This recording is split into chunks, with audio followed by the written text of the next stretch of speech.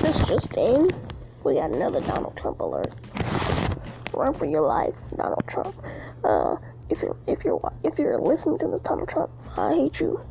Okay, so this just in. We got another Donald Trump alert. Double standards. Double standards, Donald Trump. Keep your distance. I know you got kids, but keep your distance. Okay, we're gonna get into that in a second. This article was written 17 hours ago, so let's take a look. This is Heaven 2 predictions. Okay, so the first, how President Donald Trump reacted to comedian Roseanne Barr's racist tweet directed to former Obama. Okay, this is getting really real. Okay. Obama White House advisor Valerie Jarrett. Okay. Alright. This is where it gets real. The first how President Trump reacted, or didn't react, at least not intentionally. Barr's tweet came in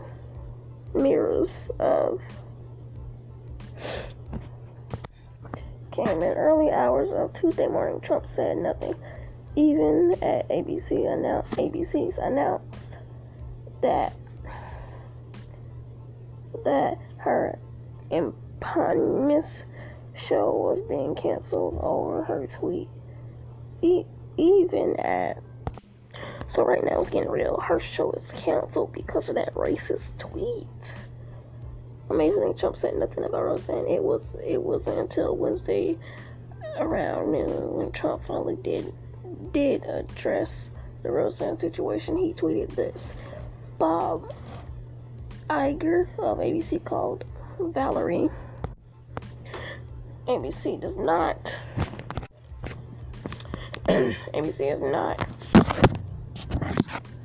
whatever it takes. Okay, ABC does not tolerate comments like those made by President G.